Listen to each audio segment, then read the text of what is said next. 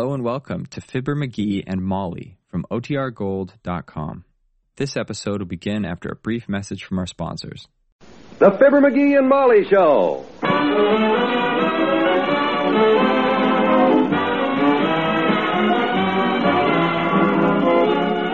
Each weekday at this time, NBC brings you the Fibber McGee and Molly program, transcribed, written by Phil Leslie and directed by Max Hutto.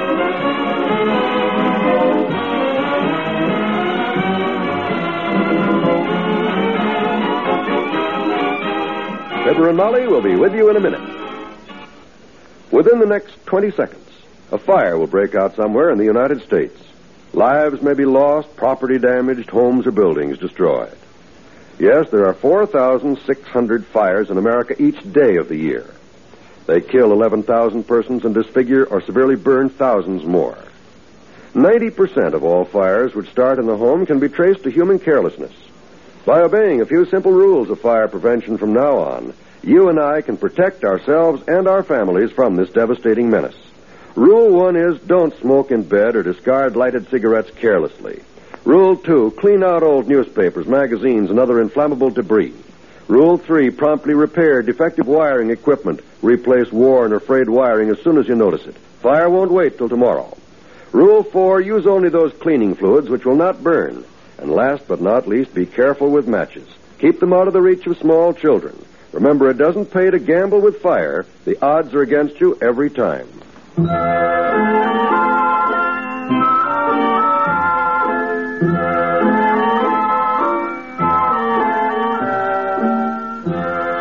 The big talk around 79 Wistful Vista this week is about the speech that Mr. McGee is going to deliver tomorrow at the very exclusive Executives Club luncheon.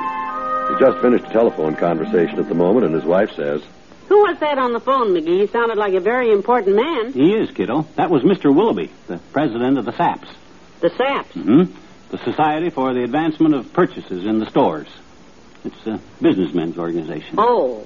He's the guy that's going to sit next to me at the Executive Club luncheon tomorrow and introduce me to all them rich millionaires that I'm the guest speaker of before. Somebody better introduce you. You'll certainly be a total stranger in that crowd. Willoughby, eh? Is that the Mr. Willoughby, the one who owns the transit system, the airline, and all the real estate west of 14th Street? That's him, Tootsie. You wanted to know what I was going to talk about. Did you tell him about 3 hours?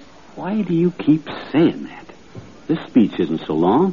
Just seems that way. Oh. I told Willoughby to be sure the fried chicken is crisp and not to seat me next to any members of the city council. Why not? Oh, you know how long it takes them guys to do anything. Before you can get them to pass the peas, it has to be seconded and put to a standing vote. You know, I'd love to be there tomorrow, dearie. When you stand up and all those millionaires applaud. Oh, I almost forgot what else Willoughby called me for. What? Well, he's going to introduce me, of course, and he points out that he doesn't know very much about me. A wise move on your part. He says he wants to give me a big build-up, naturally, so if I don't mind, he'd like to see a little background on me. You know, the kind of stuff. Education, college degrees, war record, business connections, interesting experiences, and all stuff like that there. Poses a problem, doesn't it? Oh, I don't know. I'll dig up a few fascinating facts about myself for him. I may not be any millionaire. May not be. But I've had a pretty interesting life, kiddo, so far. I wonder how many of them big shots were ever in vaudeville with Fred Nittany, for instance. A good point. Maybe you ought to come on juggling a few water glasses and wearing a couple of small American flags stuck in your ears, because that would certainly get you the applause. No, Molly, this is serious. I'll look through my stuff and I'll... You hear that parakeet? He's even interested in my speech. Ain't you, Buster? That's right, baby. You just speak right up. Isn't he sweet, McGee? I'm so glad we got that little bird. Come in. Hello there, kids. Where is it? Where is it? Can I see it? Where is it? Where is it? What do you mean? What do you mean, where is it? Doc Gamble says you had a new addition to the family last week, and I run all the way over here to see it. I would have brought a present, but I didn't have time to stop. I want to see where. Wait a minute. Take it easy. There he is. In the cage there. Huh? It's a bird. A talking bird. Speak up, Buster. Come on, speak to the old-timer. Listen to that, McGee. Hear him speak? Sure. Couldn't understand a word he said, kids. Foreigner, ain't he? Yeah, he can't understand you, too, either. Well, like I was saying to Bessie just yesterday, I said... how is Bessie these days, anyway? We haven't seen her in ages. Oh, Bessie's just fine, daughter. cuter than a basket of kittens and just about as hungry all the time. You two still going together, are you? Yep. He went to one of them radio quiz shows last night, kids. Had a fascinating evening. Really? Had a fella on the stage there with a microphone, a big voice, and a smile that looked like somebody opened the door on a china closet. I know the guy you mean. Called me and Bessie up on the stage, and Bessie answered 2 questions right in a row. Well. Won first prize. Wonderful. What were the questions? First he asked her name, then he asked her my name. Bessie got the answers backwards, but they give her the prize anyhow.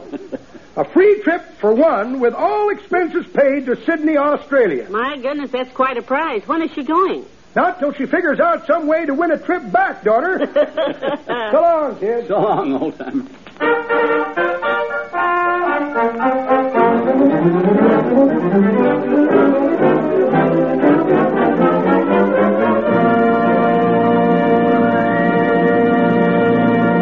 There's more fun with the McGees shortly.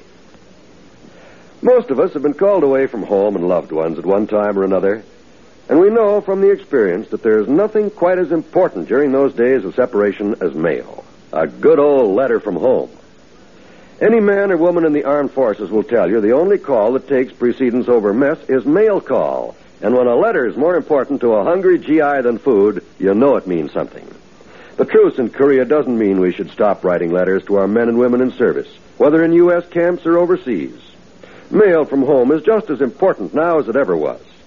Yes, in some respects, it's even more important. The action, the strain, the anxieties of war can keep a soldier's mind occupied. But when the letdown comes, the time to relax, that's when morale needs a shot in the arm. Your soldier knows the shooting is over. He's done his big job, and now he wants to get home. But unfortunately, there's still a lot to keep him for a while. So don't let him down. Help keep up his morale. Write that letter today. What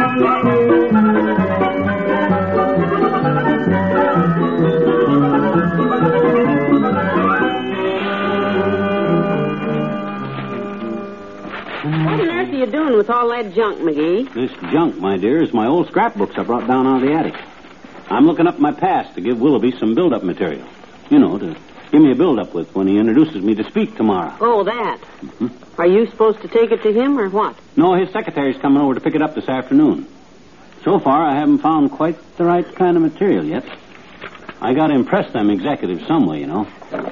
Here, let's look at my newspaper clippings. Here's a nice picture here. Hmm?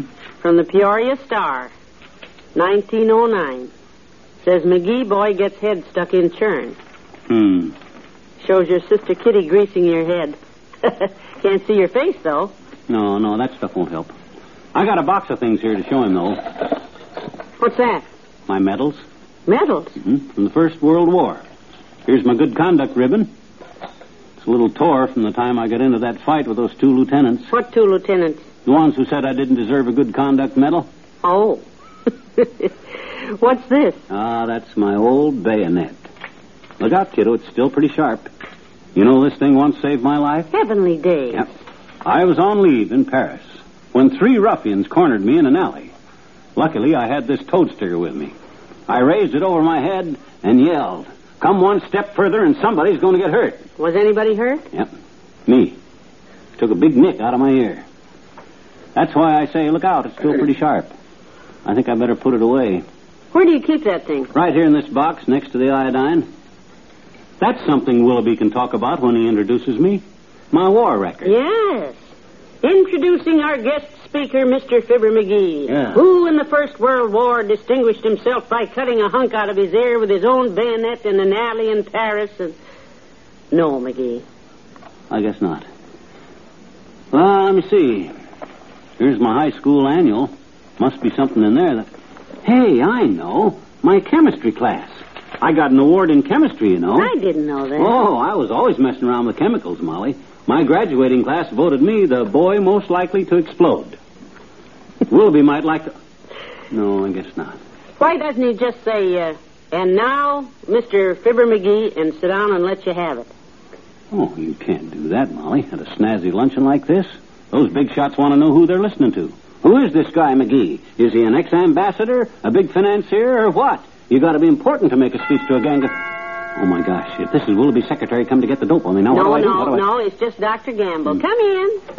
Hello, Molly. Hiya, sonny boy. Afternoon, Doctor. Hi, Doc. I thought you were old man Willoughby's secretary till I caught the gleam of that blue serge suit that liked to put my eye out. Willoughby's secretary? He's coming over to pick up some biography on himself here, so Mr. Willoughby will know how to introduce him tomorrow.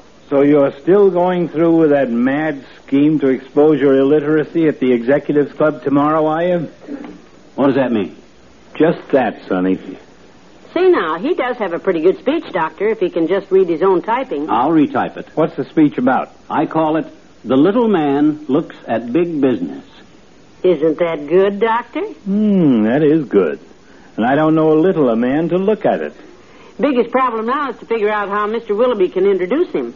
McGee seems to think he has to have some fascinating background of some sort. Oh, my gosh, I'll bet this is her. Now, I'll take it. I'll tell her I invented the cotton gin. Tell her I discovered Billy Martin. I'll tell her that I'm the... Hush, dearie. Come in.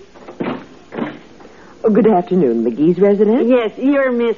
Callahan, madam. I'm secretary to Jason J. Willoughby. Why, hello, Dr. Gamble. Hello, Doris. Let me do the honors.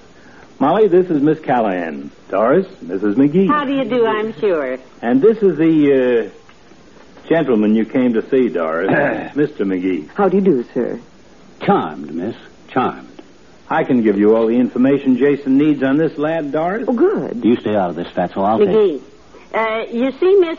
you want to know all about my college degrees, miss. Tell Willoughby that the Sorbonne in Paris saw... You see, Doris, Pipe down, Doc. McGee, I think the doctor wants to speak. Thank you, my dear.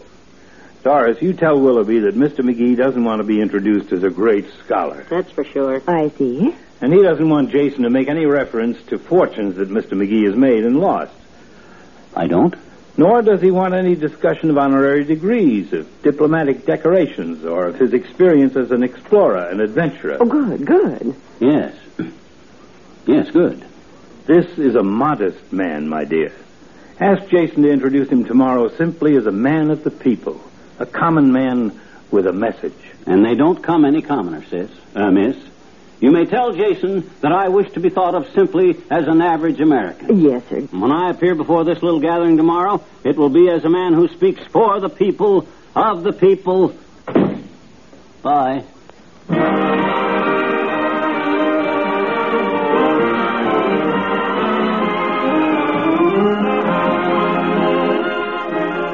We'll say goodnight to Fibber and Molly in a moment.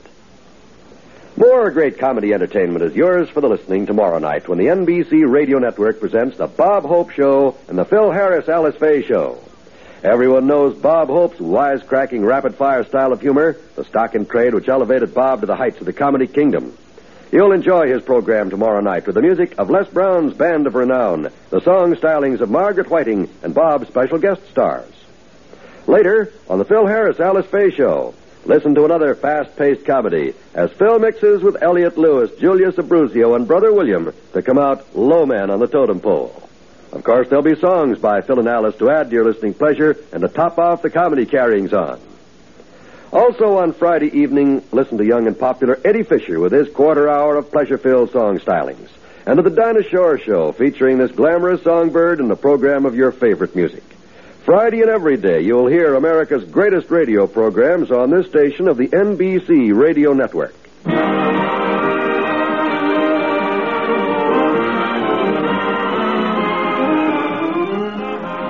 Well, gee, Doc, thanks a lot for all the nice things you said about me. Yes, it was really nice. How'd you ever think of all that, Doctor? I don't know. Sometimes I scare myself. Stick around, Doc. Stay for dinner, huh? Yes, do, Doctor. No, thank you, Molly. I've got to get home. I want to wash my mouth out with soap. Good night. Good night. Good night, all.